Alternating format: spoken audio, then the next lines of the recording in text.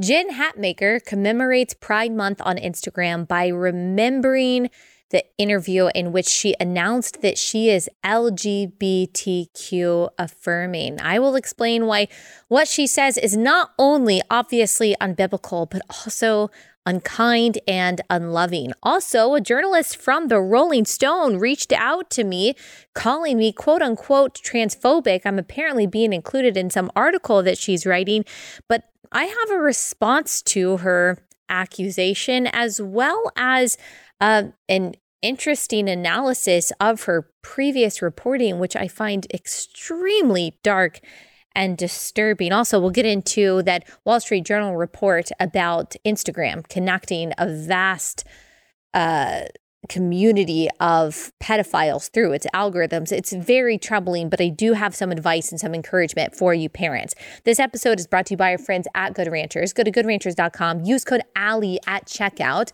Goodranchers.com, code Allie.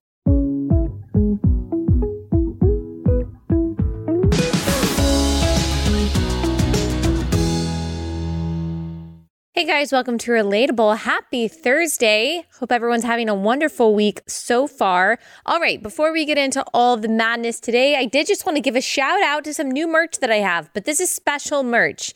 This is only available to those of you who will be at Young Women's Leadership Summit this weekend. This is a Turning Point USA event for women.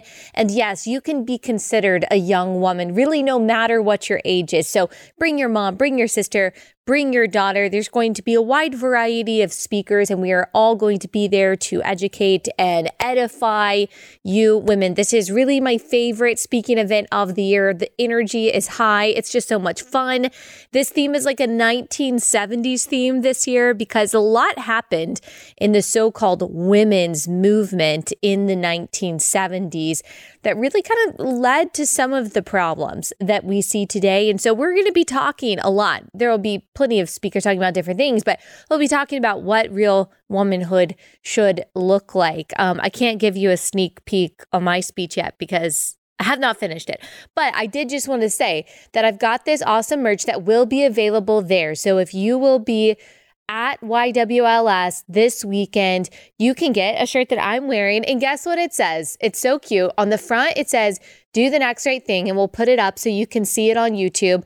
On the front, it says, do the next right thing. And then on the back, it has what we always say, do the next right thing with excellence. With excellence and for the glory of God, in faith with excellence and for the glory of God. And you can see it's like in the shape of a cross. Super cute. I think very unique. And so we have it in this purple color that I'm wearing right now. We also have it in like the neon yellow that you see right there on YouTube with the purple writing. And then we've got the same thing on the back that we have on this one. So that'll be available. I'm wearing an extra large right now. I will say, I mean, I'm pregnant. I do typically like my shirts to be roomier, and I think that this is too large. This is too large. So if you are like me and you like a bigger shirt, I would actually still probably go for a medium large, just depending on who you are and what you're looking for. The extra large, even while pregnant, is just a little, it's too long. It's too long. I will say that. So these, I would say, kind of run big compared to, say, like your average comfort colors or something like that. But very soft, lightweight, especially for summer, super cute. And then we also have these shirts, Raise a Respectful Ruckus. So this is kind of going with the YWLS 1970s theme. So on the front, you've got those retro letters. This is pink. The lettering is brown. Raise a Respectful Ruckus. And then on the back, you've got the mouth with Raise a Respectful Ruckus. So we have that in pink, and then we also have it in blue. I love this color, blue. Super cute. And then on the back, you've got the same little design there. So if you are at Young Women's Leadership Summit this weekend, I will be there. Would love to say hi. Hopefully we can get a picture. If you bring your book, I can sign your book as well. And then we've got, I think, some other merch maybe that we are selling at the Relatable with Allie Beth Stuckey table that will be up at Young Women's Leadership Summit. So I just wanted to say that, and just to say that I'm excited for this weekend, and I'm excited to see all of you that will be there. Okay, let's talk about something that I'm not so excited about. I'm indifferent toward it. I'm not mad about it or sad about it, but I'm also not happy about it. And I think most people, when they receive an email from the Rolling Stone, they would be like, oh my gosh, I'm about to have another hit piece, or I'm about to have a hit piece written about me, or I don't like this negative coverage. But at this point, when entities like Media Matters have already lied about you, and you already know how like the mainstream media feels about people like you, not that I'm being like written up about all the time, but I already know what they think about my views. I already know what they think about people like me, people who are pro-life, people who are anti-gender ideology, especially people who are for traditional biblical marriage. I already know that they think that I am the worst kind of person that has ever existed. So when I got an email from the Rolling Stone saying that we are including you in an article about so-called transphobia, I wasn't surprised. I wasn't anxious. I wasn't sad about it. I was like, yeah, this is just kind of par for the course when you talk about the things that we talk about, that conservatives tend to talk about, especially conservative Christians. So I received this email a couple days ago from someone named E.J. Dixon. Now, I think it's E.J. It's interesting how this person spells it. It's not capital E, capital J. It's capital E, lowercase j. So I don't know if it's Edge, E.J. We're going to go with E.J. So she says, Dear Ms. Stuckey, my name is E.J. Dixon, and we also have a screenshot of the email, so you know that this is real. And I'm a senior writer for Rolling Stone. We are reaching out because my colleague and I are working on a piece about right-wing influencers pivoting to posting transphobic content in the past year or so. And we are citing you as an example. As we have noticed, you have increasingly been posting about LGBTQ people, and your account has grown quite a bit. Would you like to provide comment as to why you have become interested in this issue and why you started increasingly posting about this topic? Please let us know by tomorrow EOD if you would like to add anything to our piece. Thank you. Now, I think that this was Tuesday. And so what I actually appreciate, I will say this, EJ, what I actually appreciate is that I did have a window of time to comment. A lot of times when you get these emails from journalists, the last time I got just like a barrage of emails from these left-wing outlets was 2018 when I did that satirical video about with AOC, where I did like a fake video with her, or a fake interview with her, which was really fun and like very easy to do. And I really didn't think anything of it. It was just fun. And then I got all these emails the next day from The Atlantic and The Washington Post. How do you feel about intentionally deceiving people and trying to make Alexandria Ocasio-Cortez look stupid? Look, I didn't try. It was just fun and funny. And the fact that you guys took it so seriously actually makes it much funnier. So sometimes they say they'll send you an email like that. That's obviously leading. Their angle is completely naked. They are obvious about the narrative that they're trying to push. And they'll say, tell me in the next hour. And then they'll post the article. And then maybe they'll go back and they'll like give your clarifying comment later. But they don't give you any time. So at least I do appreciate the Rolling Stone gave me some time to respond, and that EJ gave me the courtesy of some kind of window. I don't know when this piece is going to be published. Maybe by the time this episode comes out today, it will have been published. And I really thought, honestly, I went back and forth about how I should respond to this. I talked to some people at Blaze TV. I asked Seth Dillon. He was just on the cover of the Rolling Stone. And I was like, how would you respond to this? And I talked to my husband about it. And I saw that Matt Walsh got a similar email. And he kind of, just trolled them and was like, I'll answer your email when you tell me what a woman is, which is a great response. I really considered, like my husband and I thought about this, and I really considered writing a sincere response to her to really explain why I talk about the things that I do, and also to correct the record about what she is trying to accuse me of. Because what she's obviously trying to accuse me of, the obvious angle of her article, is transphobia is a right-wing grift that pays. That's what it's going to be. It's going to be, well, people like Matt Walsh and some other influencers have gained a lot of prominence and traction from jumping on this transgender bandwagon. And so other influencers with a smaller audience than Matt Walsh, like Ali Stuckey, have also jumped on this bandwagon in order to increase her audience and to gain opportunities. And she once spoke for the hate group Moms for Liberty. And the only reason she got that is because, so she's getting paid because she's talking about all these trans, that's going to be the thing, which of course that is absolutely untrue. It's absolutely untrue that this is some sort of bandwagon that people are jumping on because they've realized that it's going to gain them prominence or make them money. In fact, there have been people who have been talking about this for a very, very long time, who have not gained prominence, who are not lining their pockets, who have not gained opportunities, but actually lost opportunities. Remember Megan Murphy? I've had her on the podcast. She's a Canadian feminist who was talking about this before a lot of people were, and she quote unquote misgendered someone on Twitter. She got kicked off Twitter for several years. I think that was 2017 or 2018. She only recently got reinstated on Twitter by Elon Musk. So she lost her platform. Therefore, she lost a lot of opportunities because she spoke out about this. So if anything, this is something that a lot of people don't want to talk about because they know it's going to put their job at risk. But they're going to try to say, well, people in right-wing media, though, it grows their platform.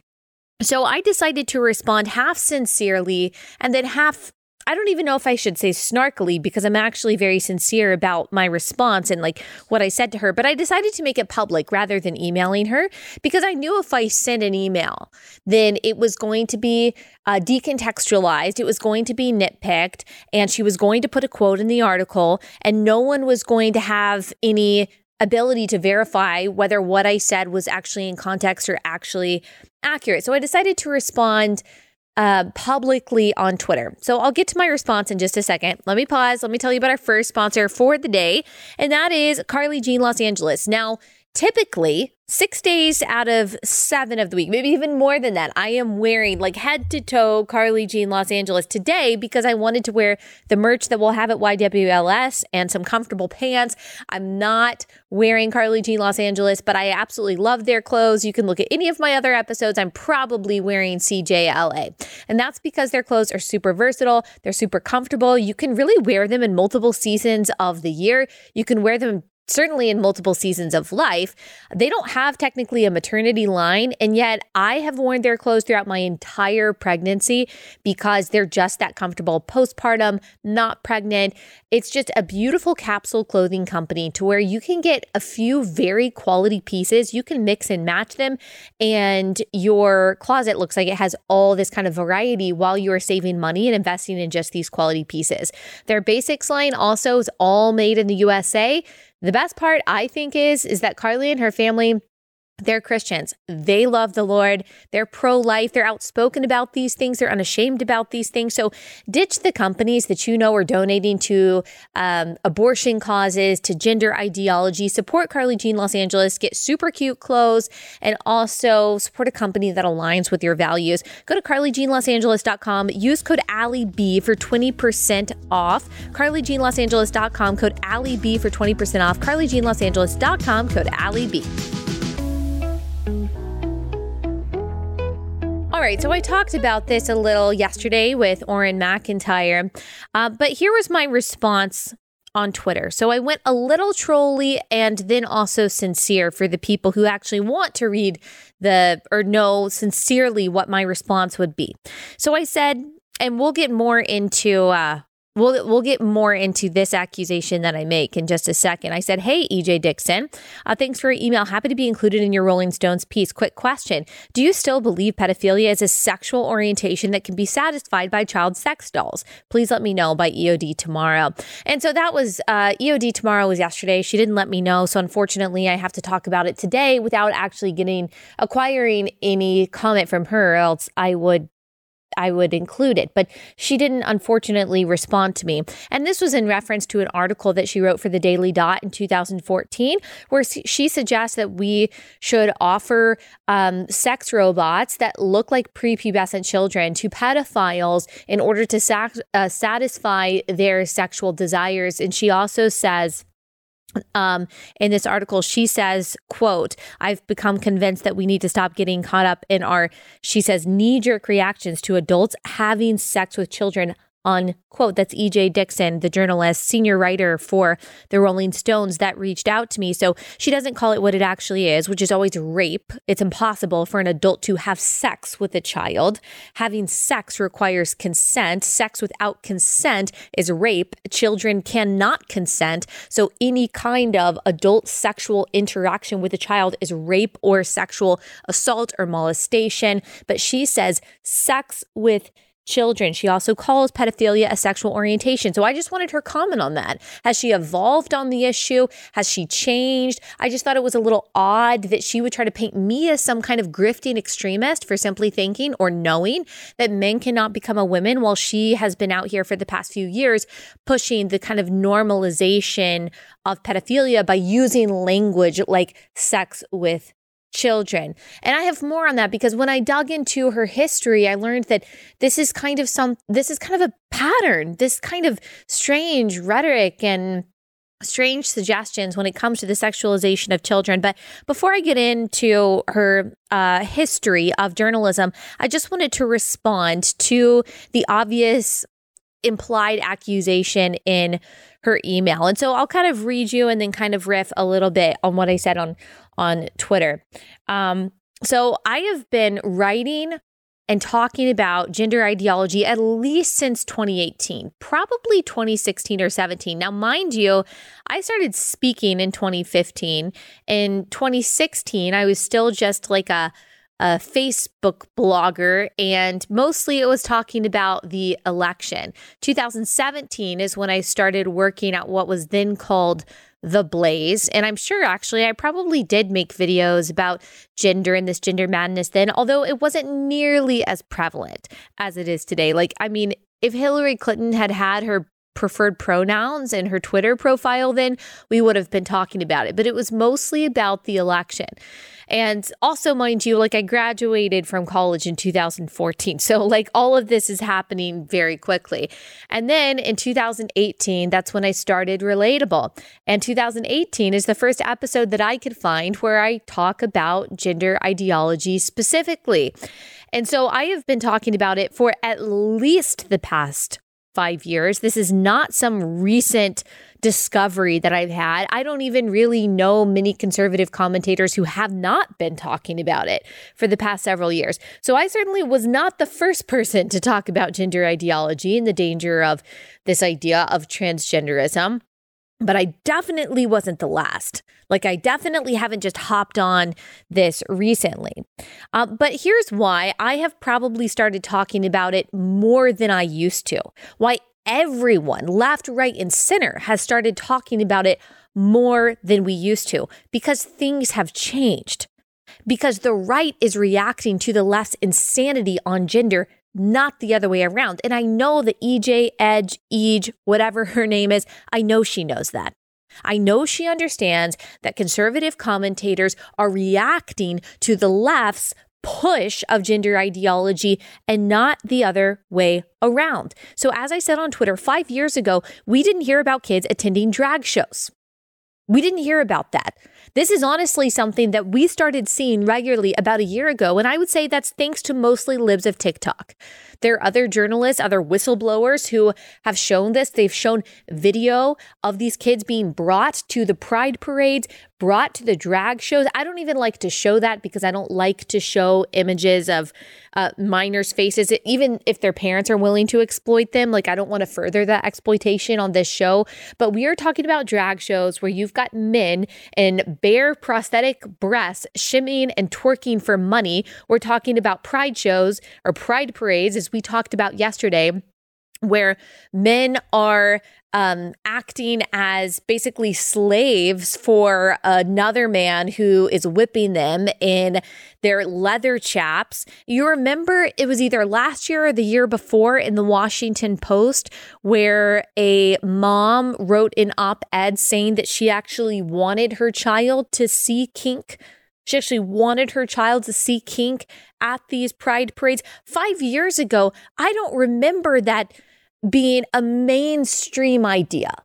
I'm not sure that 5 years ago, the Washington Post would have been running op-eds about purposely showing kids kink at pride parades. I don't think that we were talking about child drag shows and children attending drag shows 5 years ago, but now we are, thanks to progressives. We didn't know 5 years ago. Most of us didn't. I'm sure there were people that did and were trying to blow the whistle. Most of us did not know that there were minors receiving puberty blockers. We didn't know that that was happening. We didn't know that young children were getting placed on things like Lupron, placed on these medications. For boys, it's very often the same medication that is given to serial pedophiles to chemically castrate them. We didn't know that. The Wall Street Journal just published an article, actually yesterday, saying this: the FDA has approved synthetic drugs that block the natural production of sex hormones to treat certain conditions like prostate cancer or endometriosis, but it has not approved these drugs as puberty blockers to treat so-called gender dysphoria. To circumvent the FDA's authority to examine safety and efficacy, the drugs are prescribed as off-label for these kids who don't want to go through male or female puberty, who think that they are confused about their gender. The FDA has issued warnings on Lupron, the hormone-blocking drug, advising it might cause psychiatric problems in children, risks of brain swelling and vision loss. These can also cause permanent infertility and sterilization of kids. Like, you understand that our bodies and minds actually need the natural puberty process in order to function, in order to develop in a healthy way. We didn't know that that was happening. Most of us weren't aware that that was happening 5 years ago. Now we realize that that's happening on a regular basis, where these confused, distressed, often depressed little kids are put on these harmful, dangerous medications in order to stop the natural puberty process. So we've discovered that over the past 5 years. We didn't realize that minor young women, girls, are getting double mastectomies in the name of gender affirmation. According to a National Review article from last year, a study published in JAMA Pediatrics shows the number of quote-unquote gender-affirming mastectomies increased 5 times from 2016 to 2019, about 100 in 2016, about 489, almost 500 minors, young women, had their healthy breasts chopped off in 2019. Maybe that's why I started talking about it more. And then we've also heard many stories of deconstructionists. We've had them on our show. You probably know the story of Chloe Cole. She had a double mastectomy when she was 15 years old. A doctor, for money, cut her healthy breasts off. I didn't know that was happening 5 years ago. Most of us didn't. Researchers from UC San Francisco, according to the Daily Mail, studied mastectomies performed on girls ages 12 to 17 at the Kaiser Permanente Northern California Health System between January 2013 and July 2020. This covers 56 regions. The number of gender reassignment surgeries has risen 13-fold in the last decade, with some children as young as 12 opting for irreversible operations. We actually played a clip from someone from Kaiser Permanente in Oakland, California, saying that he recommended a 12-year-old patient, this is a psychologist, a 12-year-old patient for a double mastectomy when she was a preteen. That's 12 years old. Because she was apparently confused about her gender. We have him admitting that on tape. So this has become mainstream. This is increased. We're seeing the prevalence of so-called trans kids. I mean, I Am Jazz is a whole TLC show. It's a children's book that is now being glorified, now being hoisted up by brands like Pottery Barn Kids. This wasn't happening 5 years ago. You want to know why we're talking about it? Because you perverts are pushing it. Okay? Maybe stop putting kids on puberty blockers. Maybe stop cutting off the healthy breasts of children. Maybe then we'll stop talking about it. I don't know. Maybe that's an idea. Also, 5 years ago, we didn't hear about men who identify as female raping women in prison. But now we do. According to the New York Post, there's a male rapist who transitioned before trial, then sent to an all-female prison as a quote-unquote transgender woman. This person who goes by the name of Isla, I think that's maybe how you pronounce it, Bryson. He's in Scotland. He was convicted of raping 2 women when he was a man, is being sent to a female prison to await sentencing. He was found guilty of committing the rapes when he was previously named Adam Graham, a very muscular, testosterone-filled, manly man, and then he was allowed to go to the Scottish prison. Many such cases. It's not just in Scotland. It's not just in the UK. It happens here in the United States. It happens in Washington. It happens in California. It happens in New Jersey. It happens in all of these blue states. Read Redux. Go to Redux's website. They are reporting on this on a daily basis. According to the National Prison Rape Elimination Act Resource Center, there is a lawsuit ongoing by a female prisoner who says that she was raped by a transgender inmate. In a federal lawsuit filed last week, this is in 2020, a Jane Doe inmate at the Logan Correctional Center in Central Illinois said that after being sexually assaulted by a trans fellow inmate in June 2019, she was coerced by a supervisory officer into denying the attack took place and then punished for filing a false complaint under the Prison Rape Elimination Act. Again, this is happening across the country. If women aren't actually being raped and at times impregnated by these men who identify as women in the female prisons, they're at least being intimidated. We are talking about some of the most vile, violent rapists, even child rapists, murderers, men who identify as women being transferred to these female facilities in places like New York and Illinois and New Jersey and Washington and California. Again, go to Redux website. Look it up for yourself. It's all cited. I didn't know this was happening 5 years ago, EJ. Did you? So maybe that's why I'm talking about it. Maybe you should care about it too.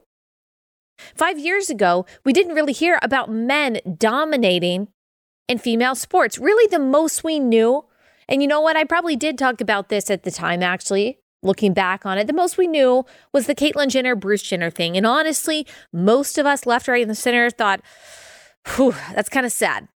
Someone who is clearly has something wrong with them, is tortured internally in some way, now thinks that he's a woman. That's really sad. That's the most that most people had thought about this. We didn't know that this was preying upon young people. 5 years ago, we didn't know about CeCe Telfer, the track guy who identified as woman, who started dominating young women in sports. We didn't know about Leah Will Thomas. That wasn't happening then, as far as most of us knew. We didn't know about Laurel Hubbard. According to Outsports, there have been at least 23 so-called trans women who have won national or international competitions or championships. Of course they have. Of course they have, because if you go through male puberty, you have irreversible advantages over women. You've got a larger heart that cannot be changed by estrogen. You've got more muscle mass. You've got greater bone density. You've got longer bones. None of these are changed by some kind of synthetic hormone regimen. I wasn't hearing about these sororities who are forced to accept men into their sorority houses, who are getting turned on by being at the sleepovers there, changing in front of these young women. I didn't hear about the stories happening in sororities at the University of Wyoming right now, who are trying to simply protect their sorority as a female exclusive space. These things weren't happening 5 years ago. 5 years ago, we didn't have to worry about sending our kid off to school and then being questioned over and over again about whether or not they're really a boy or a girl. Megyn Kelly talks about this, that at their very elite school in New York that her kids used to go to, that her boys were being asked over and over again, are you really a boy? Are you sure you're a boy today? We didn't have those kinds of children's books 5 years ago. And yet now we do. We didn't hear about policies like those that are being pushed by the Biden administration that will make it impossible for schools to allow there to be sex-exclusive sports teams. A reformulation of Title IX, how the Biden administration actually wants to reformulate it, would force schools to then allow boys young men who want to compete against girls, who want to be able to push girls down, to run faster than girls, who want to bully girls and share girls' bathrooms and share girls' locker rooms to allow them to do so, would force schools to do that. That's what the Biden administration wants to do. That was not being discussed 5 years ago. 5 years ago, no one was suggesting that the government should bar schools that don't let boys into girls' bathrooms from receiving meals for poor students. That is actually happening. The Biden administration ties funds for school lunches to compliance with transgender mandates. This was from June 2022 from The Blaze. The U.S. Department of Agriculture announced it will interpret federal anti-discrimination law to include discrimination based on sexual orientation and gender identity. What this means is that any recipients of the USDA's Food and Nutrition Services child nutrition programs, including the National School Lunch Program, could lose federal funding if they do not comply with Biden's new interpretation of Title IX. So literally taking food out of the mouths of poor students because a school will not allow a boy into a girl's bathroom. Well, we've already seen, for example, in Virginia, where boys are assaulting girls because they identify as non-binary, they identify as girls, they go into the girls' restroom, they sexually assault these girls. This is happening. It wasn't happening, as far as I know, 5 years ago. Did EJ even know a single soul with their preferred pronouns in their Twitter profile before 2019? That wasn't even an option on Instagram until very recently. Had any of us really heard the term birthing person or person with a uterus? I don't remember that 5 years ago. And now we see that regularly. We see that from congresswomen like Cori Bush. We have the Supreme Court nominee, Ketanji Jackson, saying that she doesn't even know what a woman is because she's not a biologist. There was a guest on Dr. Phil recently who said, I'm a birthing person, not a woman or a mother.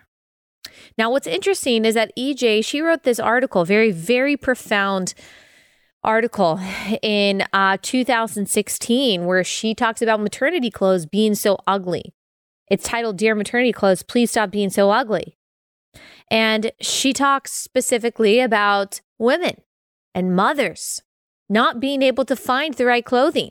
She doesn't say birthing people. She doesn't say people with a uterus. She doesn't say caregivers. She talks about women specifically. She talks about mothers specifically. Now, would she still use that same exclusive language if she were writing this kind of ridiculous article today? By 2023 standards, her 2016 article wasn't nearly inclusive enough, but she's changed. She's gotten more insane, right? Like, she's started saying things that no one said 5 years ago. And what she is now trying to argue is that none of us were supposed to notice. None of us were supposed to notice that the left has gotten more insane about gender. None of us were supposed to notice that they're pushing this so hard. None of us were supposed to notice how this is affecting children. And now that we are, we're being called grifters for it. That's what they do. This is what the left always does. Conservatives pounce. Christians pounce. Right-wing extremists pounce. But again, this is not surprising coming from someone like EJ, because she has this very strange history of journalism, which I personally find very disturbing. And I'll get into that history in just a second. Let me tell you about our next sponsor for the day, and that is Good Ranchers. All right, Good Ranchers is where we get all the meat that we eat in our house, our craft beef, our better than organic chicken. I think I've got a new order coming in tomorrow, which I'm super excited about. We ran out of ground beef because I love the ground beef so much. It's so easy to cook. It's so versatile. And so I was like, I got to get my Good Ranchers in as quickly as possible. And so thankfully we'll be restocked soon. We ate some Good Ranchers steak last night. My husband is excellent at cooking steaks, and it was a great meal. It's a great meal every night in the Stuckey household because of Good Ranchers, and it just makes our life easy. About 4:30, I decide, okay, what Good Ranchers meat that I want? I start thawing it, and then you pick out the sides and you're good to go. It just makes your life so easy, and to not have to think about it when I go to the grocery store, it's so much more convenient. I don't have to worry about where it comes from. I don't have to worry about the quality. It is all American-made meat. Plus, I'm supporting a company run by people that shares my values. And this is a great Father's Day gift, by the way. Go ahead and get him a box of meat, or you can go ahead and buy that subscription and save a lot of money when you do. Go to goodranchers.com, use code Allie at checkout for $30 off your order. Goodranchers.com, code Allie. Goodranchers.com, code Allie. So one last thing that I'll say about my response to her, is that I actually, and I don't know if she can say this about herself, I actually believe the things that I do. I'm actually sincere in my passion about this subject. And this is not a new revelation for me. I have always been a Christian for as long as I can remember, have believed, at least in Genesis 1:1, that God created the heavens and the earth, have believed in Genesis 1:27 that God created the male and female. So I've always believed that. It was the revelation over the past few years that there is such a violent assault on that reality that has inspired me and many other people to talk about it, as we've seen the destruction that it brings to communities, to families, to peoples, to bodies. That's why we're talking about it, because we care about it, because it's dangerous, because it is destructive, because it will lead to eventual societal collapse if we're not already on an inevitable collision course already, because it ruins kids' lives, because it's not true. It's not true. It's a lie. That's why we're talking about it. And I sincerely believe that. I guarantee you, if I had never, ever talked about this, I don't think that would affect my audience size at all, but it would have actually been extremely inauthentic and insincere for me not to touch this subject. It would have been completely unnatural based on the belief system and the worldview that I've always had about reality, about theology, about morality. And so it wouldn't have made any sense for me not to talk about it. It wouldn't have made any sense for me not to talk about it more than I used to, based on the craziness that is being pushed on us so prevalently on a daily basis. I'm not sure that EJ could say the same thing about her own integrity and sincerity. I'm just not sure. But I want to dig into her history, because I didn't know who she was when she first emailed me. And actually, I had talked about one of her previous articles on the show last week, I think, and I just didn't realize it was by her. But once I started piecing it all together, it made more sense. So, like I said at the beginning, she has an article from 2014 in the Daily Dot. It was updated apparently in 2021. And this was kind of what led me down the path of, why does she talk about this? Has she talked about this more? Where she argues basically that pedophilia is a sexual orientation. So it's an attraction that people feel. It's not a paraphilia. It's certainly not she would say not a perversion. It's just how some people are oriented. And instead of having an emotional reaction to it, instead of being horrified by it, she argues in this article, we should think about how to address it. And she suggests that creating these child sex robots would maybe be a good way to satisfy the desires of these people who lust after children, these pedophiles. And there's no evidence for this whatsoever. Really, any kind of form of common sense that we have, especially with what we know about the objectification that comes with pornography, we know that it would probably just spur more violent crime against children, because it's a kind of perverted addiction, just like people who are addicted to pornography have. They need something that is more intense, more extreme, gives them more dopamine, that is more exciting, that is more violent. And so it just gets worse and worse and darker and darker. There's no way that they would be satisfied from this kind of perverted act and not go on to find a real life flesh and blood victim. Why should we satisfy this kind of absolute depravity rather than do everything that we can to just protect children from it? She says, again, EJ Dixon says that she has become convinced that we need to stop getting caught up in our knee-jerk reactions to adults having sex with children, however despicable we might find it, as if our horror, as if our disgust is something that is just subjective. And again, the language that she uses there is very normalizing language. Rather than rape, rather than molesting, rather than assault, she says has sex with children as if it is something that two people can be doing consensually when you're talking about an adult and a child. So this was all the way back in 2014 that she wrote for the Daily Dot. And then I fast forwarded a little bit to the things that she has written about over the years.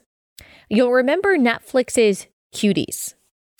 It was the movie that was advertised by Netflix, in which the advertisement had young girls, 11 years old, very scantily clad in very compromising and sexual positions and poses. And right away, people just had a visceral reaction to this. It really shouldn't have been political at all, but it probably was mostly conservatives being like, that's not okay. Why is Netflix playing this? This is very strange. And Dixon, of course, wrote an article about this in the Rolling Stone. She says that conservatives basically pounced on this and made too big of a deal that the movie was actually charged with lewdness, but she believes that the indictment to be totally meaningless and those criticizing it should be overreacting. So Dixon argues that really this is the result. People caring about cuties is the result of the QAnon conspiracy theory. She says, for months, far-right extremists such as believers in the QAnon conspiracy theory have been propagating the idea that large Hollywood companies were promoting pedophilia and sex and child trafficking, a claim that has increasingly gone mainstream. Immediately following the release of Cuties, right-wing Texas politicians have been aggressively lobbying Attorney General William Barr to investigate Cuties. So basically, her argument is that this is all part of some grand conspiracy theory by the right, that there is nothing to see here, that there should be no concerns whatsoever, that this is just a piece of art that people can appreciate, and that anyone who is sounding the alarms about this is just playing a part in this fake, superficial, grifting culture war. That's basically the argument that she makes about every concern that people center-right have, that it's all a big grift, that it's all part of a conspiracy theory, that it's not a reaction to anything real. Their reaction is just ginned up outrage in order to make money, in order to gain attention, that there's no substantiation to our accusations whatsoever. And it tells you what she actually thinks about child safety, right?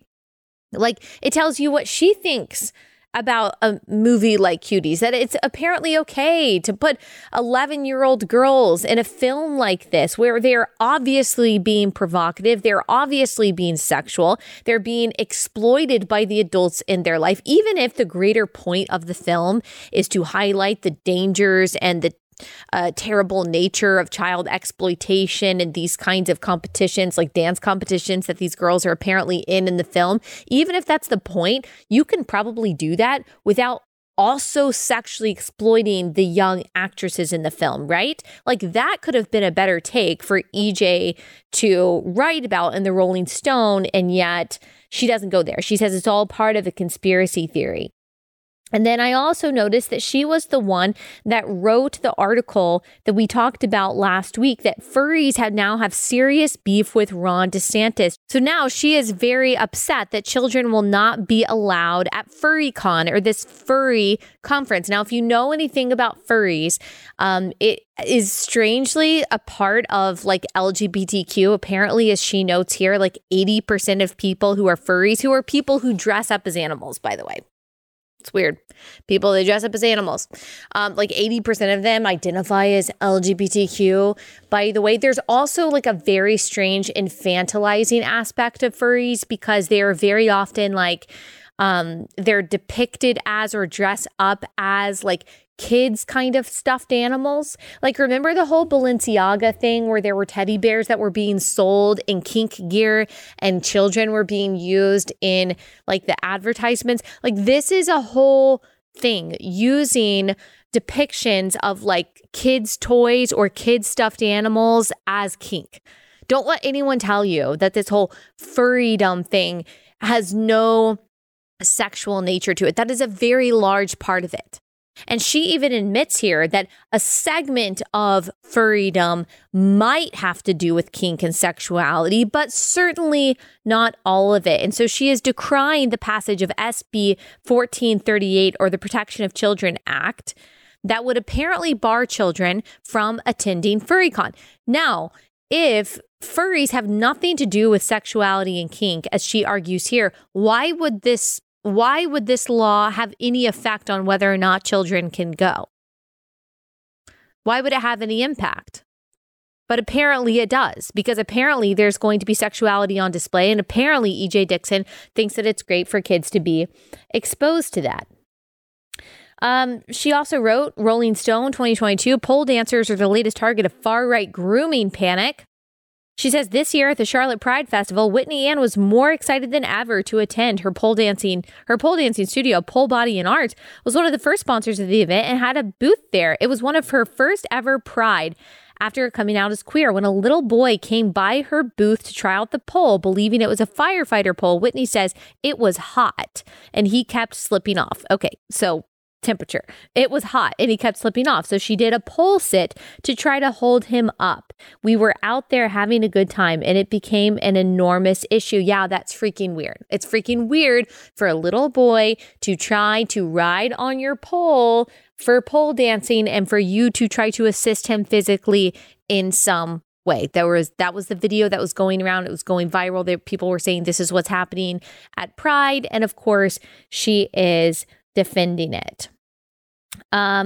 So this is kind of just her shtick. This is kind of just what she does. She talks about the fear of grooming and the fear of pedophilia, the fear of child predation as just kind of a right-wing grift. She has many other articles saying that the panic about child sex trafficking or the panic about pedophilia, accusations of pedophilia, that the whole Save Our Children campaign, that it all has to do with this grand QAnon conspiracy theory. And so that's the person that reached out to me that apparently thinks that I am the extremist, that I am the grifter for saying that men cannot become women, and actually caring about the protection of children's bodies and children's minds. Okay. It's just so interesting, as we talked about yesterday, how the left rewards the fringes of their movement while the right punishes theirs. I mean, she said the most vile, bleak, disgusting stuff, and she has just been able to climb up and up at the Rolling Stone. So we'll see what the article actually says, but I just wanted to point out the interesting history of our friend E.J. Dixon. Just a very strange fixation on, on children, and making sure that no one actually protects children for fear that they might be accused of being some right-wing QAnon conspiracy theorist. That's a strategy. All right, before we move on to Jen Hatmaker's post, I do just want to mention, and I don't have time to get into this significantly, but I did post about it on Instagram, and that is the story by the Wall Street Journal, and the title is Instagram Connects Vast Pedophile Network. And I have a message. I have a message for parents. After I tell you a little bit about this article, I've got a message and just some strong advice for those of you out there. Let me tell you about our next sponsor for the day first, and that is Preborn. So this is an awesome sponsor because they offer an amazing service for women. Preborn network of clinics has rescued over 200,000 babies. The majority of the women who come to their clinics are being pressured to abort. Preborn seeks these women out before they make the ultimate decision, introduces them to the life growing inside of them through a free ultrasound. So they are the fuel that allows these women to keep their babies. We are the fuel that allows Preborn to do what they do. A free ultrasound is $28. So that's what the ultrasound costs Preborn. $140 provides 5 ultrasounds. So we can save lives. We can save lives by donating whatever you can to Preborn. Blaze has a goal of saving 70,000 babies in 2023, and we are well on our way. Just dial pound 250 and say baby. That's pound 250 baby, or go to preborn.com/Allie. Preborn.com/Allie to learn more. That's preborn.com/Allie. Okay, according to investigations by the Wall Street Journal and researchers at Stanford University and the University of Massachusetts Amherst, Instagram, the popular social media site owned by Meta Platforms, helps connect and promote a vast network of accounts openly devoted to the commission and purchase of underage sex content. Instagram goes beyond the forums and the file transfer services previously used by pedophiles. Its algorithms promote pedophilia, connecting and guiding pedophiles to content sellers via recommendation systems that excel at linking those who share niche interests.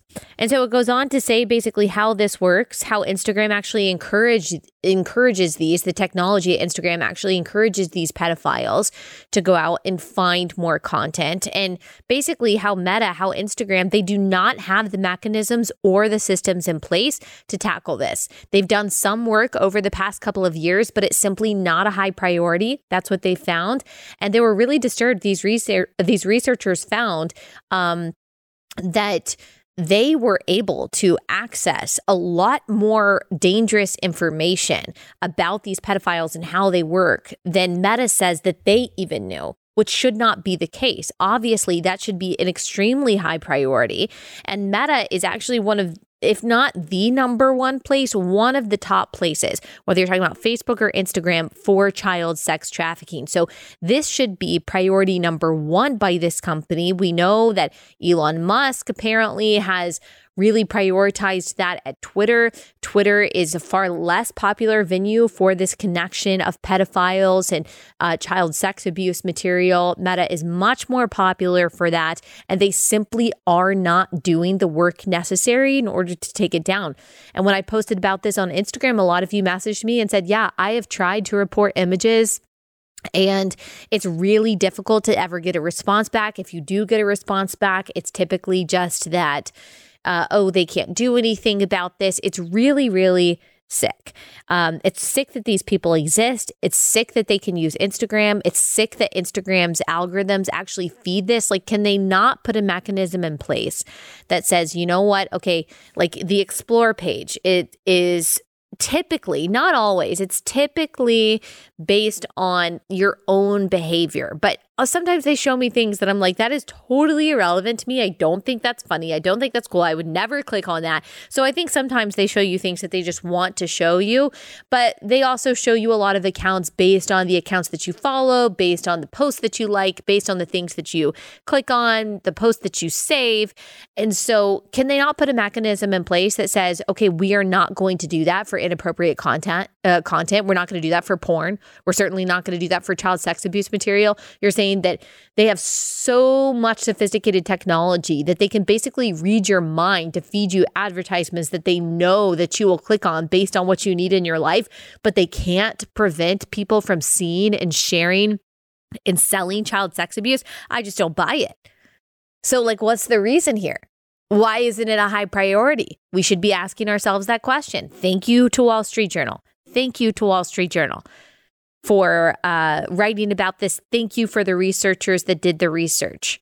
We should be putting, I don't even know how, but legislators should be putting a lot of pressure on Meta to figure this out.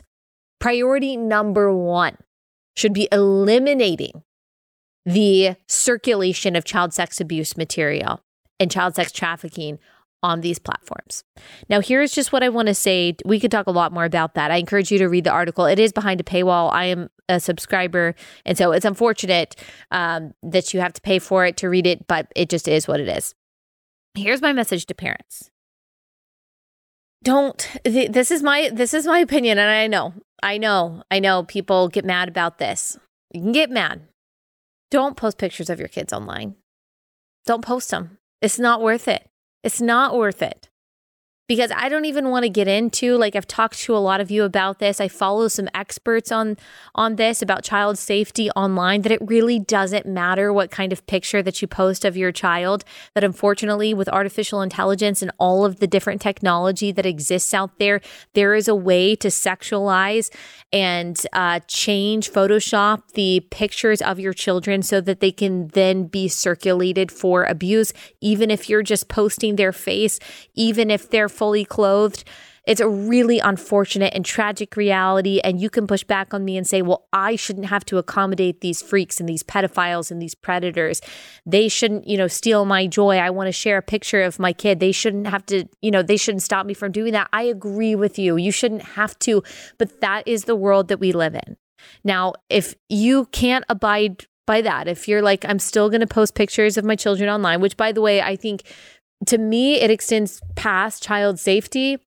It also is about, it's about consent. It's about just privacy. It's about kids being able to choose one day when they grow up, what they want to share online. And especially for those who like commodify their children's experiences or commercialize their children's upbringing. Like, I think there's a lot of ethical and moral issues that come with that. I'm sorry, but I do. But also just when it comes to child safety, like if you're like, I'm still going to post pictures of my kids online, but I'll make sure that, they're fully appropriate, things like that. Okay. Just please do not post pictures of your kids in their bathing suits ever. Do not post pictures of your kids on the toilet ever. That's weird. I'm sorry. I think it's weird when people do that, period. Do not post bath pictures of your kids. Do not post pictures of your kids getting into or just getting out of the pool. Do not post a picture of your kid in her leotard doing gymnastics, doing cheerleading.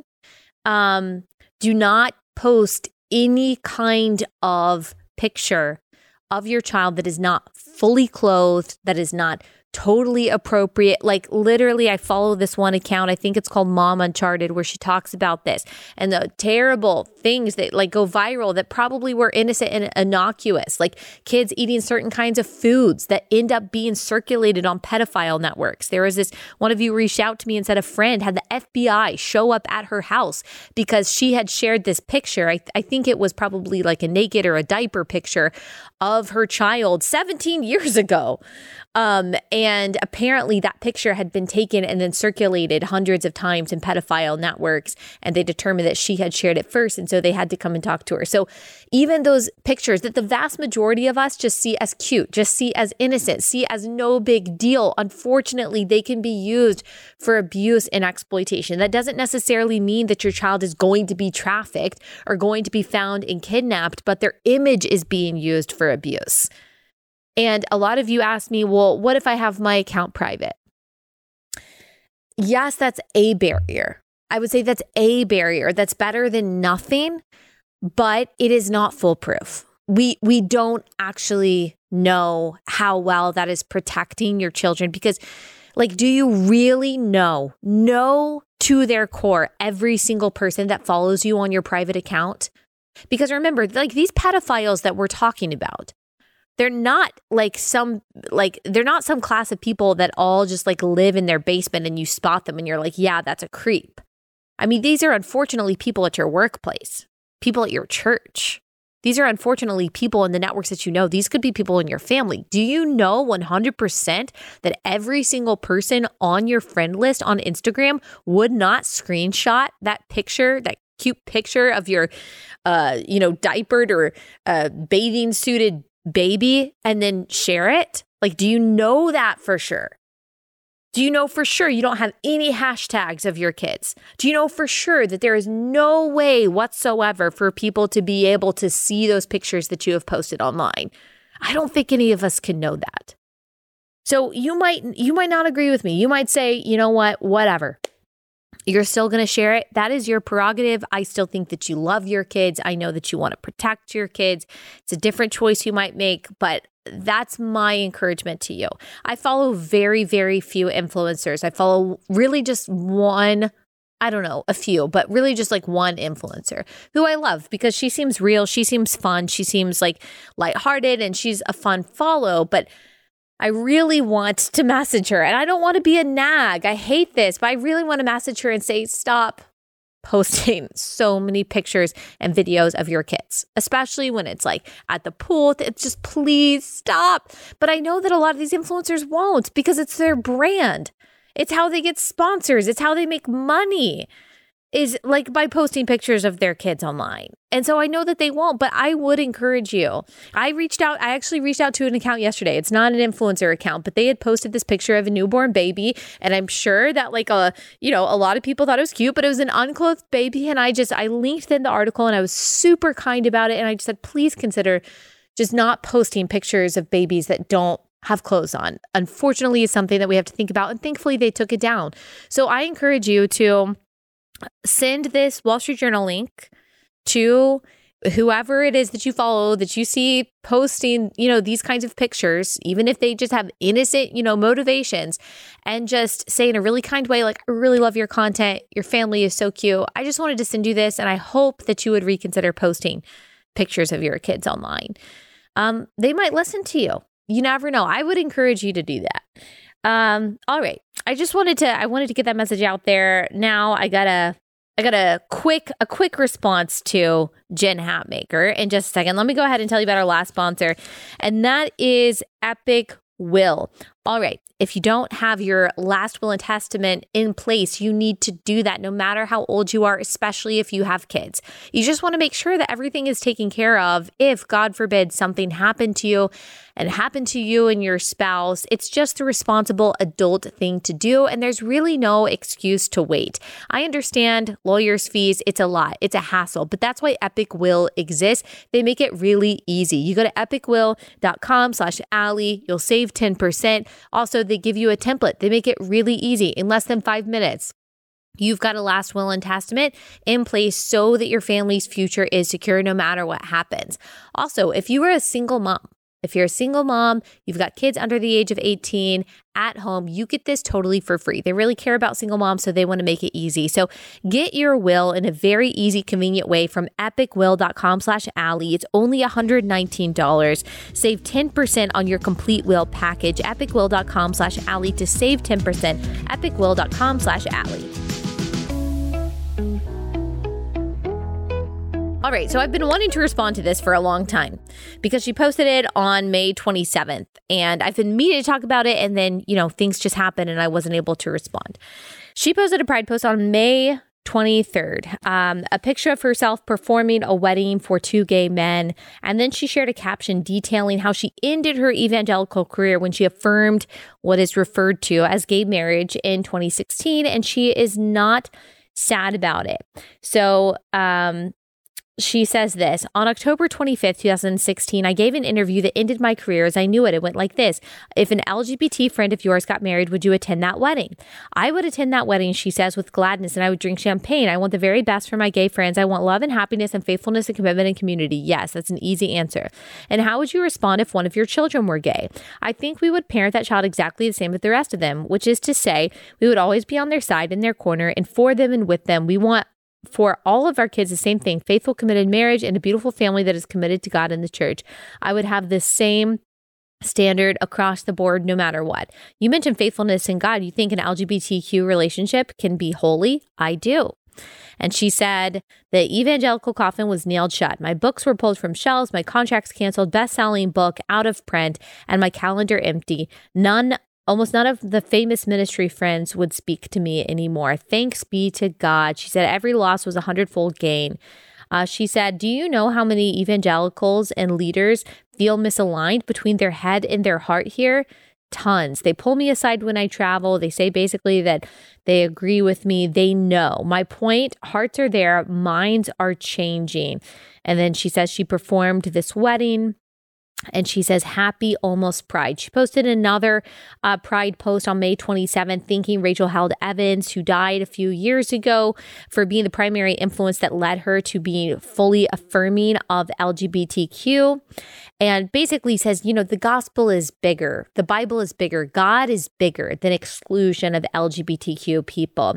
And she says she affirms LGBTQ because they're human beings and they're created in the image of God. So I think this all sounds extremely attractive and appealing to a lot of people. Yes, and amen. A lot of people want to say, yes, you want to be seen as loving. Yes, you want to be seen as affirming. You want to be seen as accepting.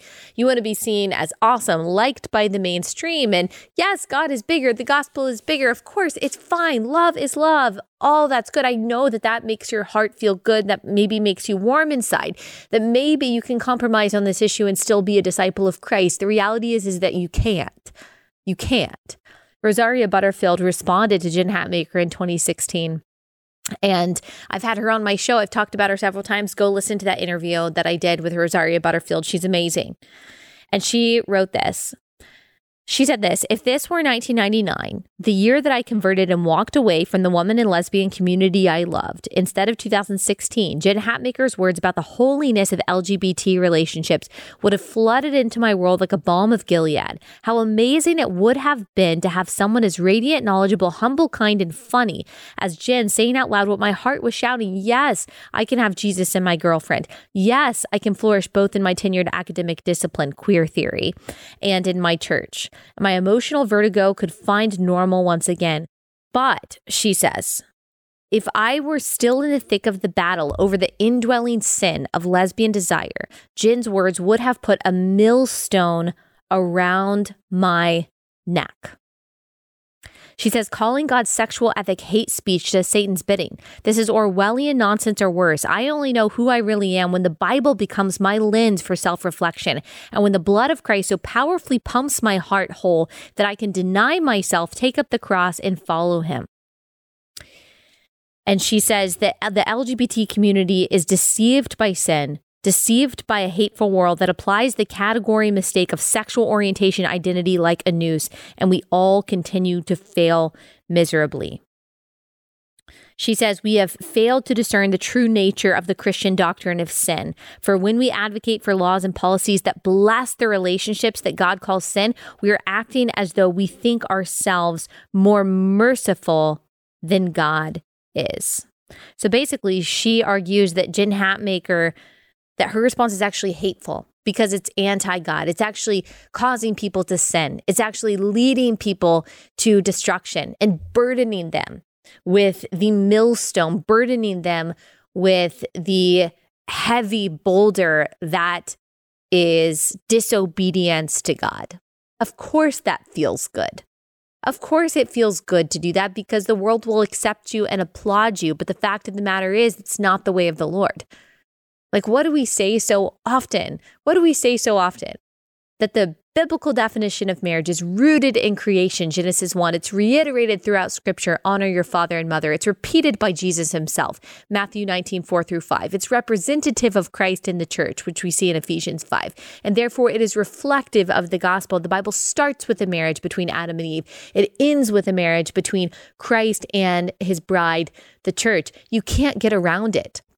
If you try to redefine marriages between two men, two women, three women, whatever it is, anything outside of God's bounds and God's definitions, you are doing away not just with one tiny verse in Leviticus or maybe one inconvenient or uncomfortable passage in Romans 1, which would be wrong in itself. You are getting rid of God's greatest earthly depiction of the gospel. You think that you know the gospel better than God does.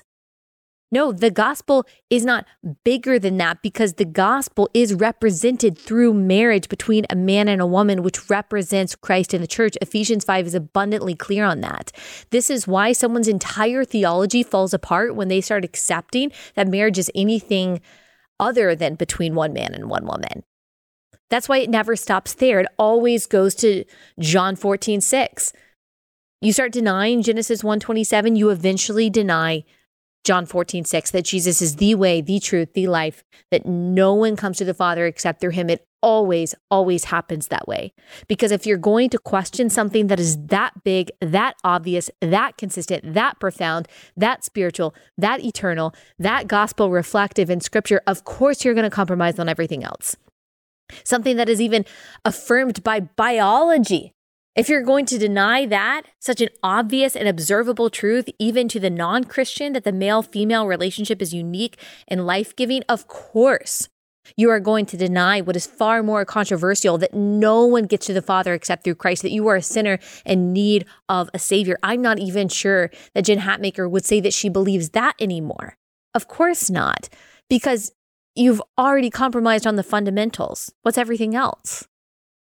And so that's why this is so central. That's why this is so important. And because I understand Like Romans 1 and Romans 2 are right by each other. Romans 1, where we see the depravity of homosexuality and the depravity of going outside of God's design. In the second chapter, we read, God's kindness leads people to repentance. Wow. So God is so kind that he designed family and marriage to be this way. God is so kind that he gives us truth. God is so kind that he calls us away from sin. God is so kind that he says our identity is not our sexual preferences or how we feel or how we think we identify, but our identity can be in Christ, and that all of us, whether your temptation is homosexuality, whether it's gender confusion, whether it's alcoholism, whether it's theft, whether it's lying, whether it's selfishness, whether it's some form of pride, which every sin really is, we are all called to deny ourselves in our fleshly desires, to take up our cross and follow Christ, no matter what.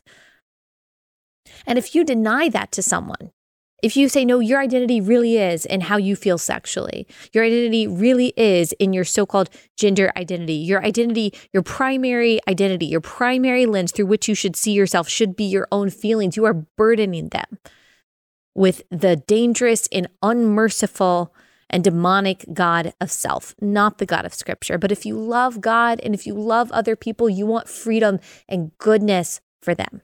You want them to be liberated of sin. You want them to find their identity in Christ. So while Jen Hatmaker's words sound and seem really loving and good and pure, they're not. Even Satan disguises himself as an angel of light. So keep that in mind. Keep that in mind. And thank you to Rosaria Butterfield for always speaking things so clearly. All right. That was a lot. There's a lot in that episode. Okay, for those of you who will be at YWLS, I will see you there this weekend. For the rest of you, I will see you back here on Monday.